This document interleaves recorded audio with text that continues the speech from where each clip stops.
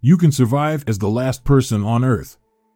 So, you wake up one day and find that you're the only person left in the world. Kind of cool, right?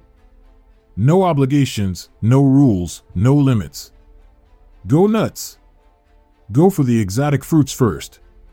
If your mangoes and bananas are imported from overseas, chances are they'll be hard to come by. So eat them while you can and enjoy every last bite. Secure fuel. You might think that with no one stopping you, you could go anywhere.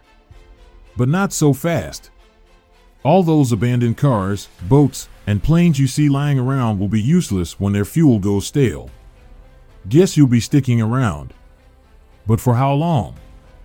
Shelter. If water, food, and shelter are your basic needs, shelter would be the easiest to come by. You'd literally have a world of homes to choose from. But be careful where you settle down. Cities would become dangerous, since without proper maintenance, they'd start to fall apart pretty quickly. Nature's elements, rain, frost, and heat, would take their toll. Rot and mold would become widespread, and vegetation would crack through concrete and break through glass. But even if you were to fight back against nature's reclamation of the land, all it takes is one bolt of lightning to start a citywide fire. And you can't call the fire department. So run for the hills. Protection. But even the country isn't all that safe. First of all, there are predators you'd need to defend against. Wild dogs, feral cats, bears. But you'd only have to worry about them as long as you could still breathe. There are more than 400 nuclear power plants in the world. And once their automated safety systems began to fail without human supervision, there would be meltdowns across the planet, rendering many regions simply uninhabitable. Food. In terms of food, the city would be your best bet.